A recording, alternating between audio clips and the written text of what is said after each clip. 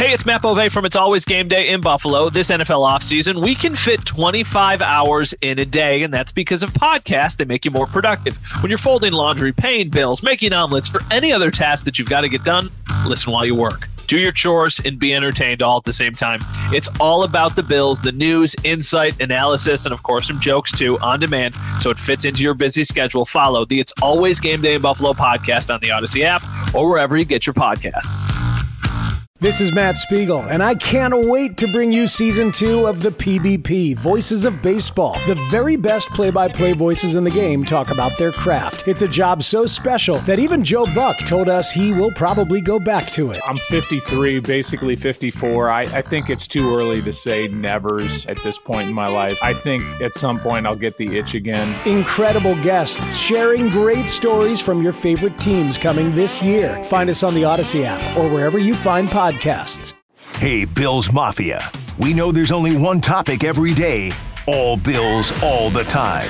And now Matt Bove and Sal Capaccio are going really deep, talking Bills all year long, because it's always game day in Buffalo.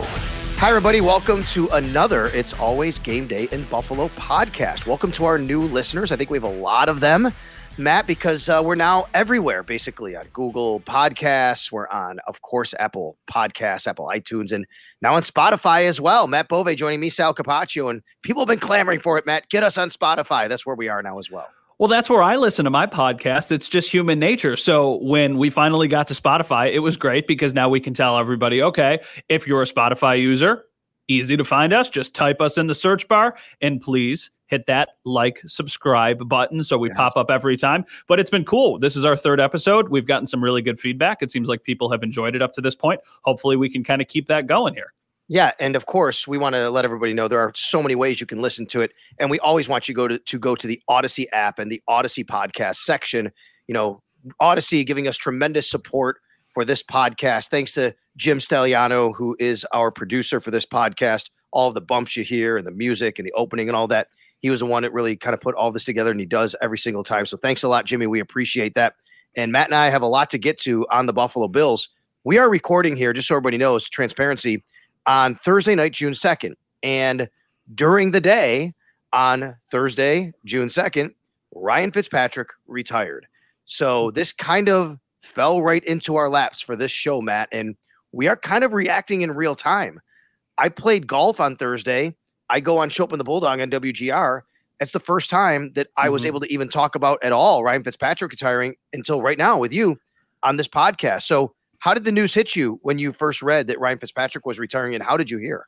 Made me feel old, Sal. I remember watching Fitz, and he was, for so many reasons, he was kind of like the face of the drought. And I don't want that to be a negative on him because he was a glimmer of hope for a little bit. Everybody loved Ryan Fitzpatrick. So to see Fred Jackson post the text message that Fitz sent, and then a little bit later, Eric Wood post that everything went down, it's just crazy. Ryan Fitzpatrick played 17 seasons in this league. He played for 9 different teams. He has had a lot of stops along the way, but there is just something about Fitz in Buffalo, and he has said it time and time again. People have asked him, what's your favorite spot? What's your favorite team? And he says the Bills. He doesn't even try and hide it. And then that was on full display in the playoffs in January when the guy was shirtless in negative temperatures outside rooting for the Bills while being the quarterback of another NFL team.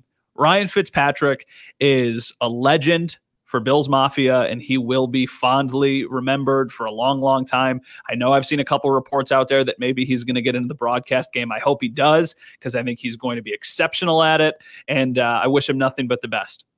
He is amazing. There's a lot of great things about Ryan Fitzpatrick, both on and off the field, that we can share here, I think, and talk about. So I'd like to do that for a moment. But before I do that, Matt, who was the first Bills quarterback you ever remember growing up? Flutie. Oh, Doug Flutie. Okay. Flutie / Johnson would have been kind of right when I was like able to comprehend what was going on and understand and watch. I mean, how old is Max right now? Max is 8. Max is 8. Okay. So I think like the Flutie Johnson era for me would have been when I was like 6, 7 in that range. Yep. So that was like the first quarterbacks that I remember. I think the first quarterback that I was like really into would have been Bledsoe, because I was a little bit older. And then obviously, we transitioned from watching the team as a fan to eventually covering the team and everything. But yeah, so the first ones for me are Flutie and Johnson. But I will say the Ryan Fitzpatrick era was right when I was in college, right when I was getting into college. And back in like 2010, that's when I graduated from high school. My friends and I all got season tickets. So the first couple of years that I had season tickets before I eventually transitioned to what I do now, Fitzpatrick was the quarterback. So a lot of memories of watching that guy inside, at the time, Ralph Wilson Stadium. I was very fortunate. The first quarterback I remember right around the same age at that time for me would have been 7, 8 years old, was Joe Ferguson. Yeah. And then, of course, right after that came Jim Kelly after a couple of down years, and Kelly comes over, but after Jim Kelly, that's right, Todd Collins, and then you're Flutie Johnson. Mm-hmm. And since Flutie Johnson through Ryan Fitzpatrick, Fitzpatrick, there was a little bit after Fitzpatrick as well, but that era, that whole time, kind of just, there was a revolving door of quarterbacks, right? And I would think that, Ryan Fitzpatrick obviously made his mark on the organization for a lot of reasons. But the point I'm trying to make here is Ryan Fitzpatrick only played 4 years in Buffalo, Matt. Mm-hmm. He is number 5 on the all-time Bills passing yardage list. And that just goes to show you how many quarterbacks they went through. Really, you're kind of that age when that started, because I was Ferguson, then Kelly, and then there was Todd Collins. But right when Flutie Johnson started, that we had all these different guys. Ferguson and Kelly are atop or near the top of every list, basically, whether it's yards or touchdowns. Ryan Fitzpatrick has the 4th most touchdown passes in Buffalo Bills history. And he was just passed last year by Josh Allen, by the way, for 3rd place. Yeah, I think of Fitz too. I mean, obviously, I think it speaks to how bad it got for a little while here with the revolving door of the quarterbacks, and how he was kind of the best of the rest after the Jim Kelly era. But it also comes down to just like the type of game that this guy played, and just the passion that he showed, and just his personality, both on and off the field. I think that resonated with people. I think people loved the fact that he wasn't from a traditional football school. They loved that he wore his wedding ring on the field. They loved that when he scored a game-winning touchdown, he threw a game-winning touchdown, he screamed like a child, just out of pure jubilation. And I think those were all the reasons why Bills fans love Ryan Fitzpatrick so much, even though it was only 4 years. It was only 53 starts. I mean, that's a lot, but he's in the same conversation as a lot of those other legends of the drought who played twice as many games, sometimes 3 times as many games that he did. Yeah, and you talk about that engaging personality. Let's we can share a couple stories here about Ryan Fitzpatrick. You gave a great story about Aaron Rodgers on our last podcast, or maybe it was the first one even, actually. I think it was that we did. And if you haven't heard that, please go download it, subscribe to it. If you're just finding our podcast and just subscribing, we had only done 2 other episodes, and I think you'll enjoy them. And they're on the schedule. They're on the rookies and OTAs beginning. And Matt and I talked about a lot of stuff. So Matt shared a really cool Aaron Rodgers story. What about Ryan Fitzpatrick? What was your interaction with him? You weren't necessarily covering the team, I don't think, at the time, right? I don't think that would be the case, but what do you remember about him? Well, my favorite memories of Ryan Fitzpatrick, the player, would have been when I was, in college, in those back-to-back weeks, week 2 and week 3 of the 2011 season. They start the season and they just destroy Kansas City. And I think that caught people off guard a little bit. Then week 2, they fall behind pretty big to the Raiders, and they come back, and that's the David Nelson touchdown right at the end of the game. That's the Fitz scream. They start 2-0. Everybody's really excited. Then the next week is one of the best games of the drought, if not the best game of the drought, when they fall behind big time, 21-0 to the Patriots, and Fitz leads them back, and then he hits Fred Jackson on that little crossing route. He takes it down the half-yard line. They run out the clock, kick the field goal, and win. So from a strictly playing standpoint, those are my 2 favorite Fitzpatrick stories. My favorite Fitzpatrick story as a professional actually really doesn't have anything to do with me. I just happened to witness it firsthand. So our colleague, Jerry Sullivan, was covering the Bills when Fitzpatrick was in that era. Obviously, he was over at the Buffalo News. And during the Bills wildcard game against the Patriots in January, Jerry, I probably should ask Jerry, I'm just going to say it anyway. I don't think he would care. Jerry gets a text from Fitz, and it's like, hey, look down and to your left. So for anybody who's listening to this, the press box where we watch the game, Sal's down on the field, we're up in the press box, is basically above the tunnel and a little bit into the corner. So we are on the Bills sideline side of the stadium. And Jerry Sullivan gets this text from Fitzpatrick, and he's like, hey, look down and to your left. So Jerry is like, Ryan Fitzpatrick just texted me this. And he starts looking, and then he FaceTimes Jerry, and he's screaming without his shirt on in the freezing cold, and is like, oh my God. He's like, let's go. Look. And you can see this guy just without a shirt on, like lifting his hands in the air, going like, let's go. And I was just like, I can't believe that this dude is here. And then a couple minutes later, the picture starts to circulate of him without the shirt on, and then fans start going up to him. And it's just like, what a legend. Like, that's just amazing that the guy just showed up to a game, no fanfare, wasn't leading the charge, wasn't down on the sideline with the team before the game, just got a ticket, showed up, took his shirt off. Doesn't get much more Buffalo than that. Do you know the story of the Fred Jackson roast? I've heard from people who were there. I was not there. I've heard it was absolutely unbelievable. I was there. That is my most amazing, incredible memory of Ryan Fitzpatrick. It's nothing on the football field. It is, we used to have a roast at WGR. Maybe we will again. We haven't had it because of the pandemic or whatever, but it's been a few years, and we would roast somebody. And one year we were roasting Fred Jackson. So as tradition with any roast, you bring former teammates back and people who interacted with people. And Ryan Fitzpatrick was one of the speakers to roast Fred Jackson that year. And he goes up on the dais, and Ryan Fitzpatrick, I mean, I've been to a bunch of these things, the greatest roaster ever, not simply because of what he said. He said some great things, but how he acted and what he did. Matt, he stripped down to his underwear on stage in front of people in a big ballroom. And he had like, and then he looks like Conor McGregor, right? He had he takes the shirt off, he's got the chain on. And he was literally in his underwear, and he's like making fun of Fred Jackson while doing it. And he puts on a tight jersey. It was incredible. And people were going crazy. Now, you're not supposed to take video at these things and share them. We say, like, come on, what happens at the roast stays at the roast. Yeah. I think there is video of it out there, by the way. I just want people to know that if they want to see it. So I have to talk. And when I go up to, we all at WGR get a chance to kind of roast our guest celebrity. So it's my turn to go up there, and I walk up, and I got some jokes prepared for each guy on the whole thing. But anyway, I go up and I start saying hi to everybody as on my way up, and I'm shaking hands, and Eric Wood's up there, Fred Jackson's up there, and Aaron Williams is up there. For some reason, I don't know what happened. I missed like shaking hands with Ryan Fitzpatrick on my way up.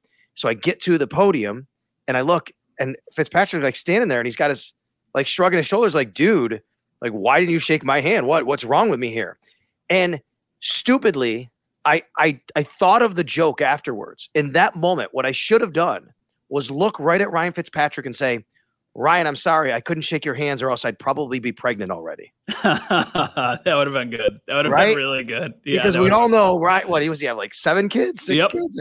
I think it's one or the other. I don't know. Mm-hmm. My apologies for not knowing the exact number, but the joke is he has one for every city he played in or something like that. Yeah. He's great. And on the field, I will tell you, those are great memories you talked about. Covering him was great. I think what I want everybody to know, though, Ryan Fitzpatrick, as incredible of a personality and as fun-loving and family-oriented and engaging as he is, was one of the most ultra competitors you will ever meet and know. And I don't think people think of him like that, Matt, because of everything else we just talked about. But that guy, when that team lost, would wear it on his sleeve. He would wear it on his face. And you could tell that's a big reason why his teammates loved him. And listen, I'm not going to pretend like it wasn't 3 months ago that I was sitting here on Twitter and on the TV basically saying Ryan Fitzpatrick should be the backup quarterback for the Buffalo Bills this year. And it would be the perfect way of it all coming full circle, because that competitive nature that he has is something that Josh Allen also has. And I don't know, maybe Case Keenum's the same way. He probably is. Case Keenum's obviously younger. He's probably going to be here for a couple of years. It makes sense what they did. And I think I understand why. But I was hammering the table like Fitzpatrick would be the perfect backup. This guy can still play. Some fans were like, whoa. Wherever Ryan Fitzpatrick goes, the starter always seems to get hurt. So we do not want that to happen. But I think it would have been cool. And I think that there's a reason his teammates have always spoken so highly of him. And that's because of, 1, the competitive nature he showed, 2, his personality, and maybe more than anything, he never took himself too seriously. This is a guy who's brilliant. He went to Harvard. He made a ton of money in the league. Like, he could be a different person than he is, but he's like the most down-to-earth athlete that it seems like any of these guys ever played with. And I think that resonates with people. And I think the shame of it all is, and look, I mean, Ryan Fitzpatrick's had a nice NFL career. How many people would do anything to have a, 18-year career, I think it is, total? Yep. He never played in a playoff game. Mm-hmm. I think he has the most games ever played without a player playing in the playoffs. I think that's the case. And Takeo Spikes was up there too, but I think that's the case. I don't think it's just quarterbacks, but that's the shame of it all. And the Bills had a hand in that, by the way, not only because he was on poor Bills teams, they beat the Jets the one year that the Jets came to Buffalo and a chance to make the playoffs, right? I mean, that was a big deal, but I think that's the only thing that, it's kind of soured on it. And I will say this too. I felt bad for him when he was pulled for Tua, and they were playing really well. Yep. With him in Miami in that first half of that season. It was kind of one of those strange situations where the Dolphins needed to figure out what Tua was as they continue to try and develop as a team. But at that time, Fitzpatrick was playing great football. Was it the Raiders game? He came in and he threw the pass where his helmet was like covering his face and he was falling to the ground, and they ended up winning that game. Or maybe they lost that game, but that play still, I don't remember exactly. But no, he was playing good football. And I think that he would have played good football with Washington if he didn't get hurt at the beginning of last season. So I think he still definitely has game left in him, but he's got a big family. He's accomplished a lot. If there is an opportunity on the TV side of things, the radio side of things, take it. You've earned a chance to not take the physical toll that the NFL puts on your body. I'm very fortunate to work on the radio side of things with Eric Wood for a lot of reasons, but one of them is to get to know Ryan Fitzpatrick a little bit through Eric Wood. Ryan and Eric are very, very close. They're basically best friends, and the stories that he's told me about Fitzpatrick and that playoff game, he came in the booth. I didn't see him that day. He came in during halftime to come see Eric. I was down in the field, but we wish Ryan Fitzpatrick all of the best in his next endeavors in his life and raising his kids and being around them. And he's earned it. He, like you said, he's done everything that I think a lot of people would expect him to be able to do, and a lot more, I should say, in his NFL career coming from where he came from. So congratulations to Ryan Fitzpatrick. Hey everyone, this is Brett Boone. Would you know it? I've got a podcast going strong in our 4th year. Tune in as I sit down with my friends, some of the biggest names in sports, media, entertainment, for a lot of fun and in-depth conversations. As you know, baseball's been my life. It's been in the family for a long time, but it's a lot more than that here. It's sort of like taking a ride in a golf cart around a beautiful track. Join me every week for multiple episodes on the Brett Boone Podcast, available on the Odyssey app or wherever you get your podcasts. Hey, Rob Bradford here. I have set out on a mission with my good friends at FanDuel to prove what I have known for some time. Baseball isn't boring. Now I have a daily podcast to prove it with some of the most notable people in the baseball world, screaming baseball isn't boring from the mountaintops, or at least agreeing to come on our show. Players, managers, GMs, and yes, even the commissioner of baseball, Rob Manfred. It has been a constant wave of baseball's most powerful voices. So join the revolution. Subscribe and soak in Baseball Isn't Boring. Listen on your Odyssey app or wherever you get your podcast. You'll be glad you did. All right, everybody, welcome back to It Is Always Game Day in Buffalo. This was a big week for OTAs. This is the 3rd week of OTAs. They've got one more week left, and then it's time for mandatory minicamp. We've talked about a lot of the different OTA storylines up to this point. Where's Jordan Poyer? How does Josh Allen look? But this week was unique because 2 things happened. One, we got to hear from Ken Dorsey for the first time since he was hired as the Bills offensive coordinator back in February. He had some interesting things to say. And Sal, maybe more important than any of it, we finally got to see Punt God. We did, and you're the one that took kind of the viral video that's been going around. I believe even Pat McAfee quote tweeted your tweet with the video, but a lot of people have. But when you get quote tweeted by Pat McAfee about a punter, that's saying something, and that's because Matt Araiza actually had a really, really high and long punt. Now, since then, it's kind of been like the Zapruder film where everyone's been dissecting every single millisecond of it. I had it at like 4.9 to 5.0 seconds of hang time. That's in the air. Now, I don't exactly know when it went out of bounds, but Matt, it was a monster punt. That doesn't mean every one of his punts were like that. You did shoot a lot of his punts. What else did you see from him? And what about that punt specifically? You've got pretty good reflexes based off of your timing, because I have it down frame by frame because I can take the video because we shot it and put it in our editing system. So in our editing system, it is 4.86 seconds of hang time.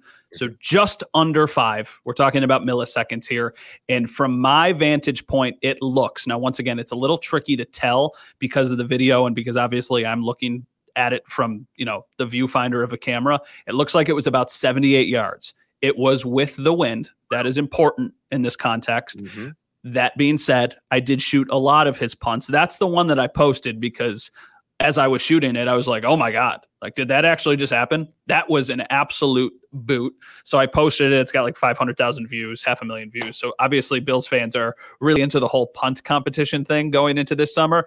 He had some other punts that were not nearly as good, some that didn't have as much hang time, some that didn't go as far. I mean, that's to be expected. Like, this guy is still kind of just trying to figure out what's going on. This is the first time we've had a chance to see him punt. And I think that we've made a lot of the whole holding conversation. Like, is this guy going to be able to hold?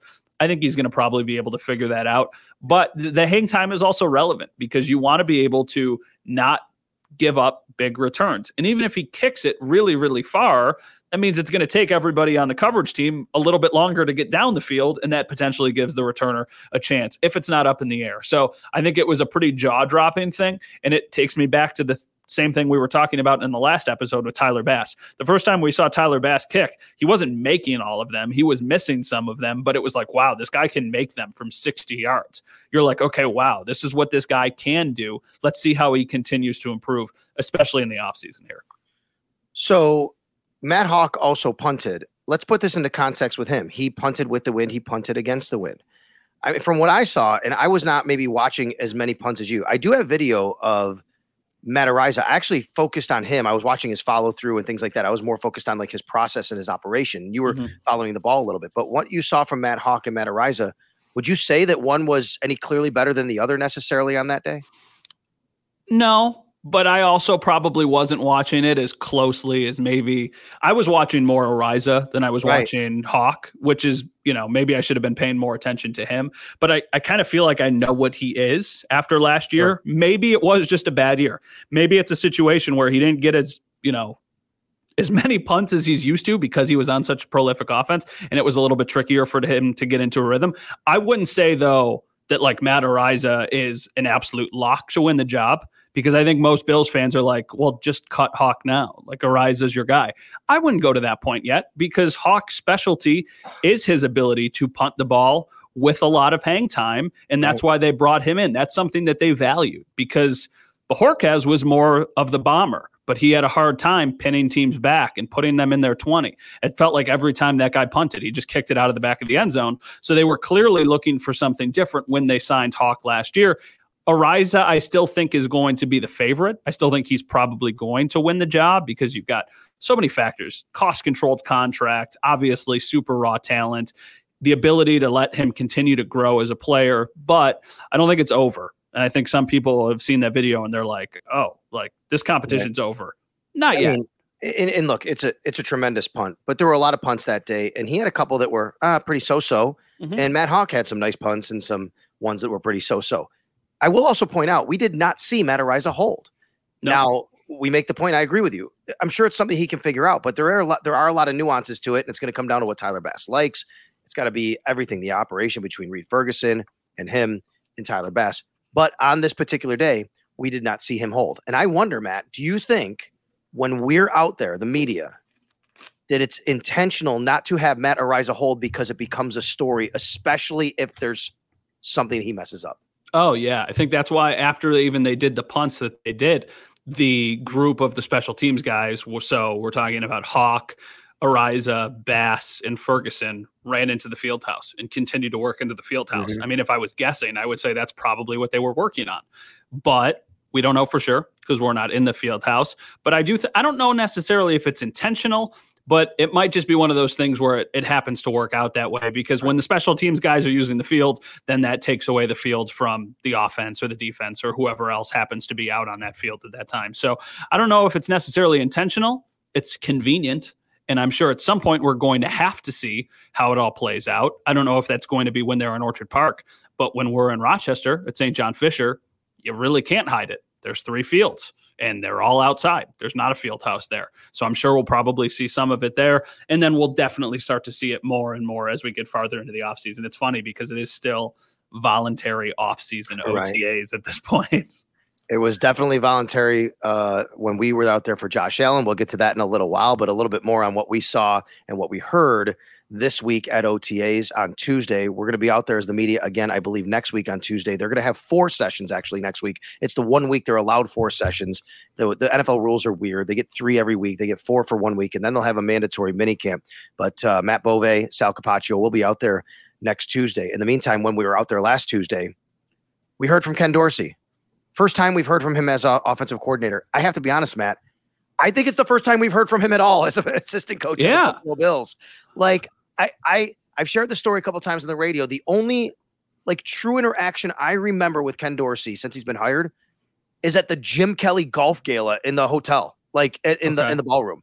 Yeah. Like him and I were just passing, hey coach, how you doing? It was literally, he was just hired a couple of months before that. I introduced myself. We chatted a little bit, talked about his Miami Hurricane playing days.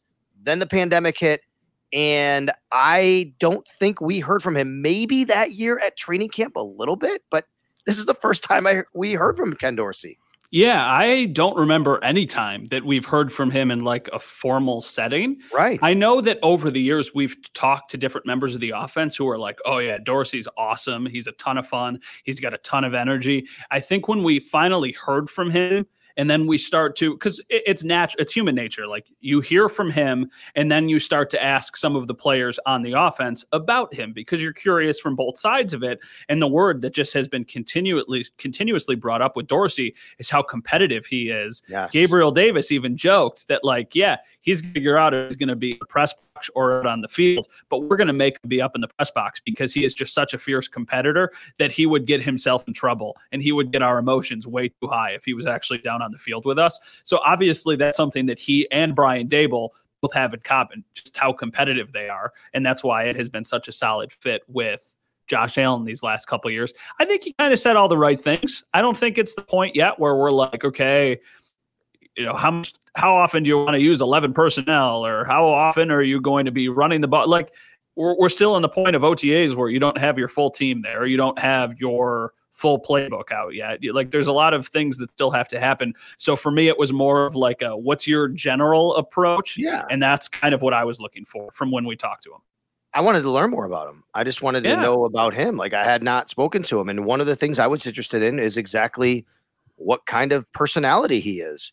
We just had Brian Daboll here for 4 years. We were spoiled as an offensive coordinator to talk to, right? I mean, that guy, I've lived through a lot of Buffalo Bills coaches. You have too, and covered them. And there's a lot of people who aren't very good or don't want to talk to the media. And when it comes to a microphone or a camera, Brian Daboll is not one of them. He was very good at it, and he knew exactly how to speak with us. And he was engaging. He was energetic. He would seek us out sometimes to talk to us, right? And say hi at practice or pregame.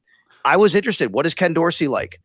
I have to tell you, I was super impressed. I did not expect. I thought I'd get a much more reserved person than I got when we were there in that media room talking with Ken Dorsey. I think he showed a spirit. And yes, Mitch Morse said the Holy Spirit comes out in him sometimes when he's on the field. But we saw a spirit. We saw an energy. I thought we had honesty from him as much as he could to be as forthcoming. We didn't ask him to give us the playbook, of course. But I agree with you. I wanted to hear about philosophies and background and relationships. But more than anything, to me, it was, what's this guy about? And I was pretty impressed with it. Yeah, we have actually been spoiled because Brian Daboll was awesome and Leslie Frazier is awesome, and he makes you feel really good about yourself. Sal or me, we'll ask a question and he'll be like, well, Sal, that's a very good question. And then he'll give you a really good, thoughtful answer. And you're like, okay, thanks, Leslie. That makes me feel good about my question. But with Dorsey, I did appreciate the Talladega Nights reference. Okay, perfect. He's funny. He's relatable. I like that. And I also liked that he said, listen, I don't know how many times we're going to run it. I don't know how many times we're going to pass it. We're going to do whatever we need to do to get one more point or more than our opponent. However that happens, we're going to make sure that it happens. And then when we talked to Gabriel Davis, he was like, Dorsey loves to throw the ball. He's a quarterback. He loves the passing game, and he wants to attack every single play. And I think that's what Bills fans want to hear too. They want to see a lot of the similar things we've had these last couple of years because the team has been very successful. with maybe a couple wrinkles thrown in. And also, we didn't talk to him, but I finally went over to kind of like the offensive line area, just kind of see how things are playing out over there. And it was like, oh yeah, Aaron Kromer's here too. Like Aaron Kromer is another change that this team is going to have to figure out. And Bobby Johnson was a fiery guy, but Aaron Kromer is also a fiery guy. So it's not just adjusting to Dorsey. It's adjusting to Dorsey and to Kromer and to Matt Smiley, the new special teams coordinator, and Joe Brady, the quarterback coach. Like, there are some changes this year, but the thing that we keep coming back to is sometimes change is good. Sometimes some fresh ideas mixed with the success you've already had leads to even more success. And so our listeners know, in case they didn't know this, the Talladega Nights reference was in response to a question about overseeing the entire offense and not just quarterbacks. He goes from one room to basically everybody. He's got to be in charge of everybody. He's got to go from position to position. He's got to see what's going in and checking in. And here's his quote. Ken Dorsey said, quote, "Honestly, there's some times where it's like that Talladega Nights where I don't know what to do with my hands." And then he lifts up his hands basically. And he says, sometimes you're like, what am I supposed to do right now?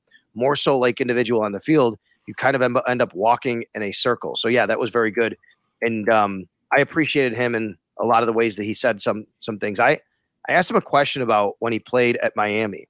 Now, the Miami Hurricanes of the early 2000s were one of the greatest teams ever in college sports, in college football especially.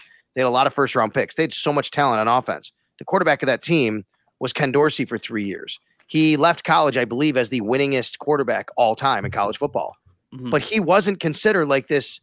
I don't even think he wasn't a Heisman Trophy finalist. He didn't win one. Like, he wasn't considered. They didn't win because of him, right? He had all this talent around him. So I asked him a question about, what did you learn from all that talent you had around you and how you had to distribute the ball or whatever, now that you come into a situation where you have all this talent in Buffalo, right? He's not walking into a rebuilding situation as an offensive coordinator. And he said, and I think this should make Bills fans feel good. He said, I learned to let your playmakers make plays, put them in space, and don't overcomplicate it. Just know that you got to let your playmakers make plays, basically. I loved that. And on the heels of that, Gabriel Davis, an hour later, tells us, or whatever, a couple hours later, says, Dorsey wants to attack every play. He doesn't want to sit back. I think that should give Bills fans a lot more hope and enthusiasm, who may have been thinking that something was going to get dialed back here with the offense. The thing that I want to see, and time will tell. We won't even know this a month into the season. We might not even know this after his entire season. I do want to know how he works with Sean McDermott, and how much of it is, this is what I want to do, and how much of it is, well, this is what my boss wants me to do.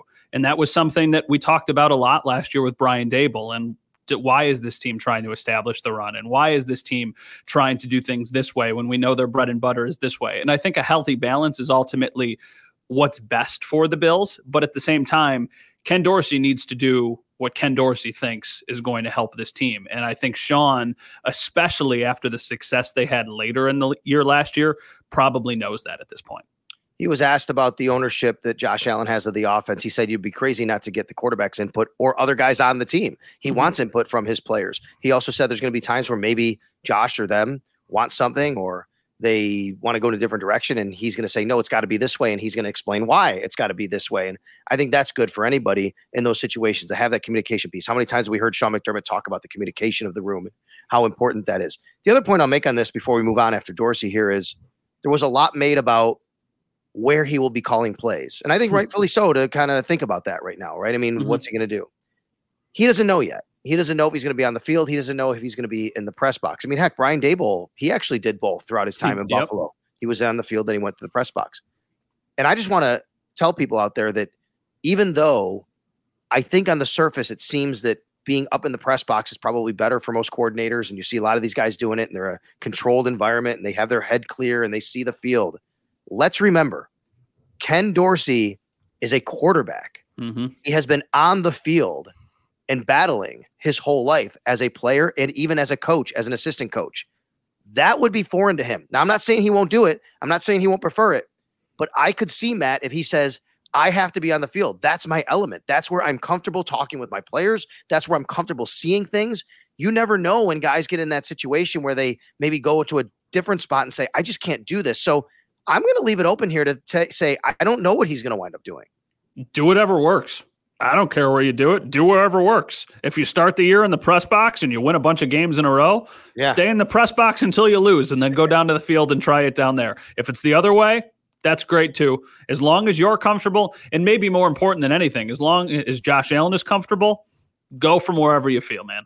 All right. On Wednesday night this past week, Josh Allen, Patrick Mahomes, Tom Brady, and Aaron Rodgers competed in the match on TNT. A golf match for charity. They raised a lot of money, and they had a lot of fun, it seemed like. I know you're a golfer. We've talked about that. We all know that. I know you were watching this whole thing. Did it hit you right? I mean, was it too overdone? Was it cheesy? I mean, just the whole production of it, how'd it go for you? Oh, I thought it was perfect. I was thoroughly entertained. Like, this is one of those times when I was just kind of watching as a fan of sports, as a fan of football, as a fan of golf.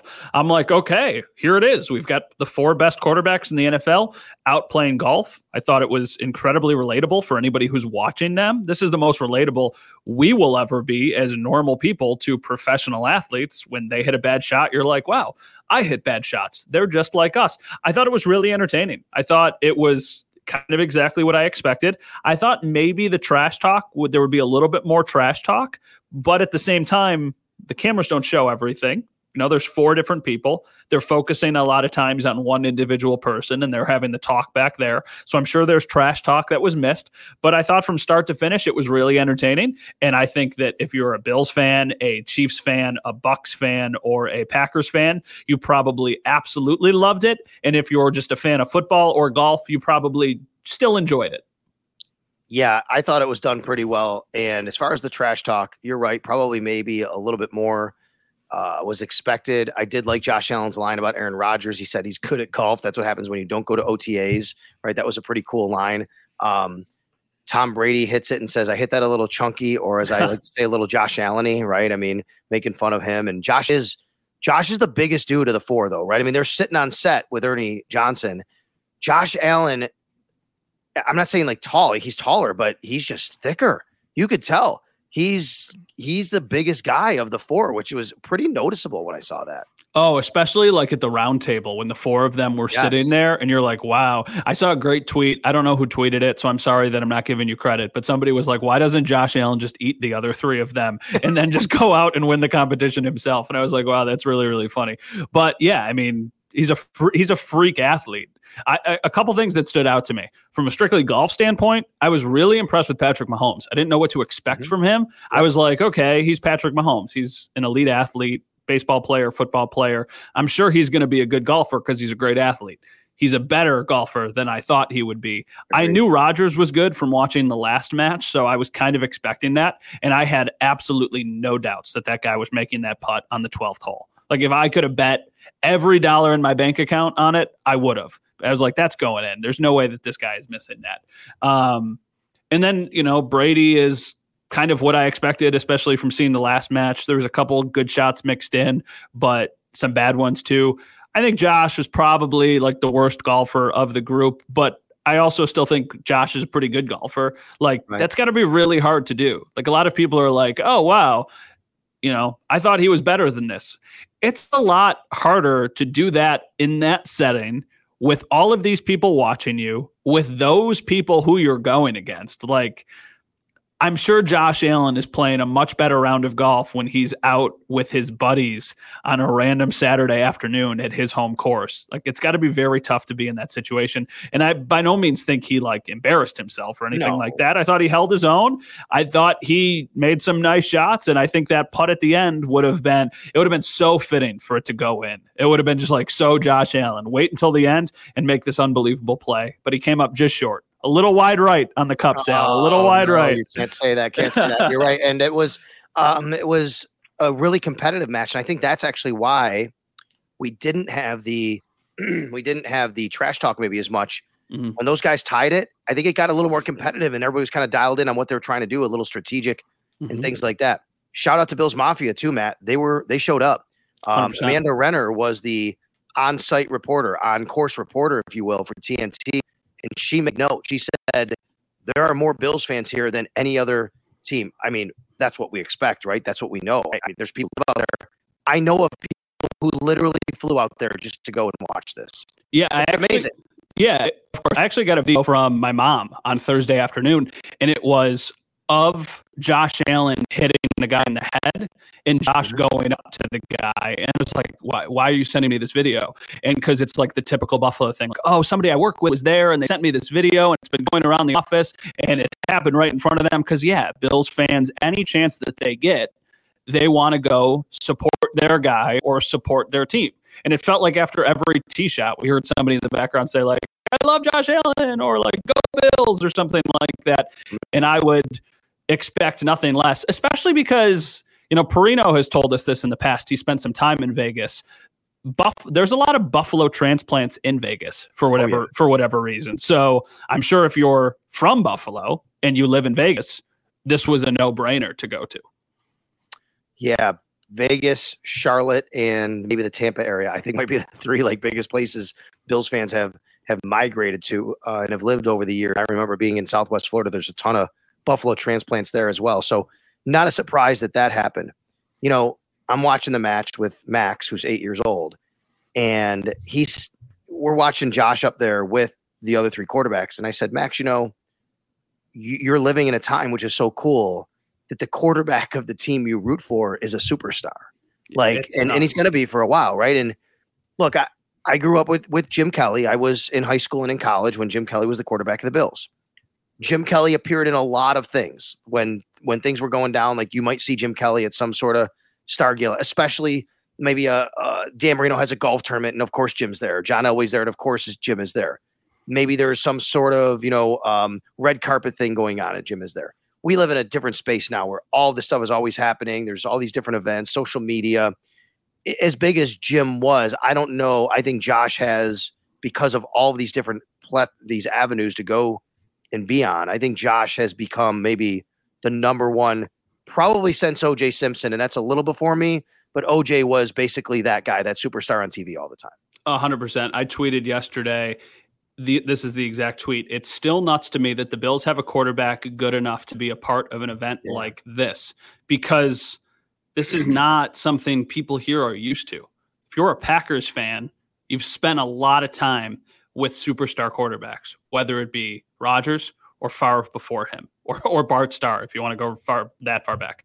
If you're, you know, a Bucs fan, yeah, you've had Brady the last couple of years, but the Patriots had him for 20 years. And it was like, yeah, everywhere you look, there's this guy. For the Chiefs, it's just a little bit longer with Mahomes.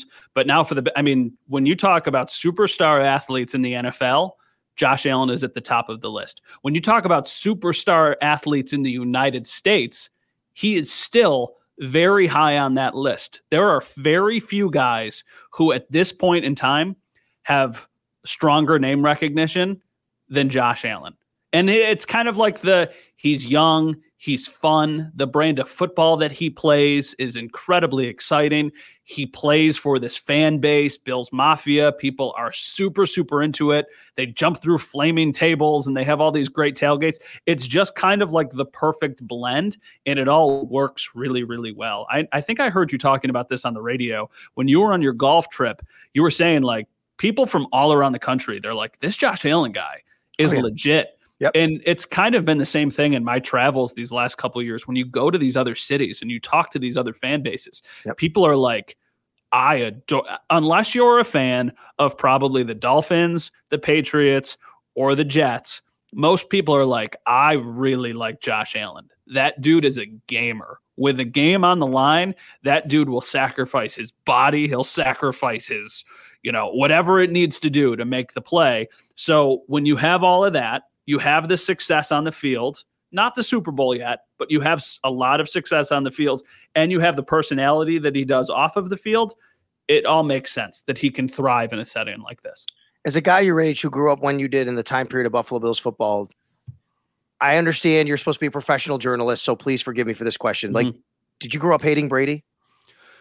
It's funny. I did, but then when I hit like a certain age, I didn't. When I was like a teenager, I was like, oh, I hate Tom Brady. And then I think as I got into like my late teens and early 20s, even before I was a journalist and I was covering the NFL and the team, I was like, I think the only reason I hate this guy is because he's super good. Right. I don't have a legit reason to hate him. He beats your team all the time. That's why. Like, he once said that his view out of a hotel room in Buffalo wasn't great. Like, I could have told you that too when I live here. So let's not all pretend like he was lying. So yeah, it's weird. Like, I think when I was younger, I was like, oh my God, I hate Tom Brady. He's a system quarterback for Belichick, and anybody would be able to hit Edelman and Welker and Gronk and Randy Moss and all these guys. And then as I got older, I was like, oh, he's just unreal. And now I think a lot of even Bills fans are starting to turn a little bit where they're like, wow, he's kind of funny. He says some things that are really, really interesting. Maybe it was just don't step too far out of bounds with Bill Belichick as your coach. And now that you're on the Bucs, you can, be a little bit more free, and social media has evolved and stuff over time. So I know a lot of people still hate Tom Brady. As like a fan of just football, I certainly don't feel that way. I think watching the match, if you really don't like Tom Brady, you probably dislike him even more. And if you like Tom Brady, you'll like him even more. I bet you that whichever side you were on Brady, watching the match made you go even more to that side. I've never really hated Brady, and I've always said I respect his greatness. He's just been amazing. I'm a real big fan of Man in the Arena, the documentary that they've done on him, and I've talked about that on the radio a lot. Like, I just think that what he's put in this game is incredible, and his achievements. And watching him, though, it was a little bit, getting after Josh Allen a little bit. I love the personality coming out like that. I actually enjoyed a little bit.